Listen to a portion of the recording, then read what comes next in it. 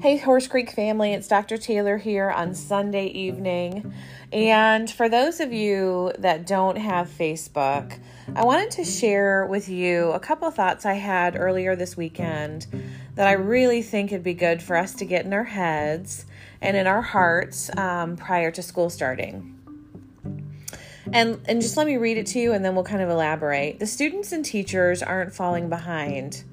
Gosh, I hate that narrative. We are in a different lane, a totally different lane. The new space we are in is a space where safety and togetherness matters most. Most students aren't working as hard, especially our older students, especially our students at Cedar Creek. They aren't as dedicated. They're not as tuned in. Why?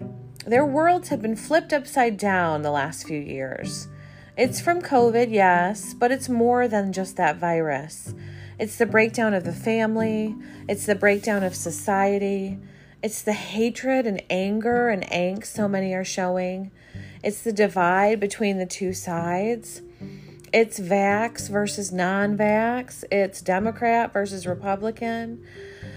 Guys, we could name a million different ways we're divided. You all know that. Well, what makes you think our students aren't feeling that? As educators, we have to decide if we are willing to work in this new space, in this new lane, this totally different lane. It may never be normal again. We may have a brand new normal. And we have to ask ourselves, should we wait and be frustrated on things to get back to normal? Or should we just begin our new normal in this very different lane? Start here. My recommendation is start here in this new lane. Go ahead, get started. Realize that things are not the same. Our students are not the same. And begin to adapt to who they are and what they need. That is really our only choice. So 1, start here in the new lane. 2, move forward and escort them with you. Move forward in this new lane.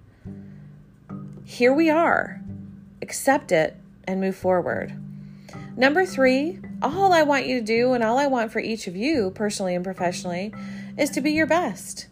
Start in the new lane, move forward, help others move with you, and be your best. And lastly, but really most importantly, find that joy. No matter how difficult things are. No matter how bad your morning started, no matter how awful COVID is, no matter what's happened to you in this past week that's really just got you on edge, there is always joy in front of you. There are always blessings every single day. I see hundreds and hundreds of pieces of joy all around me. And I think it's because I'm looking for it.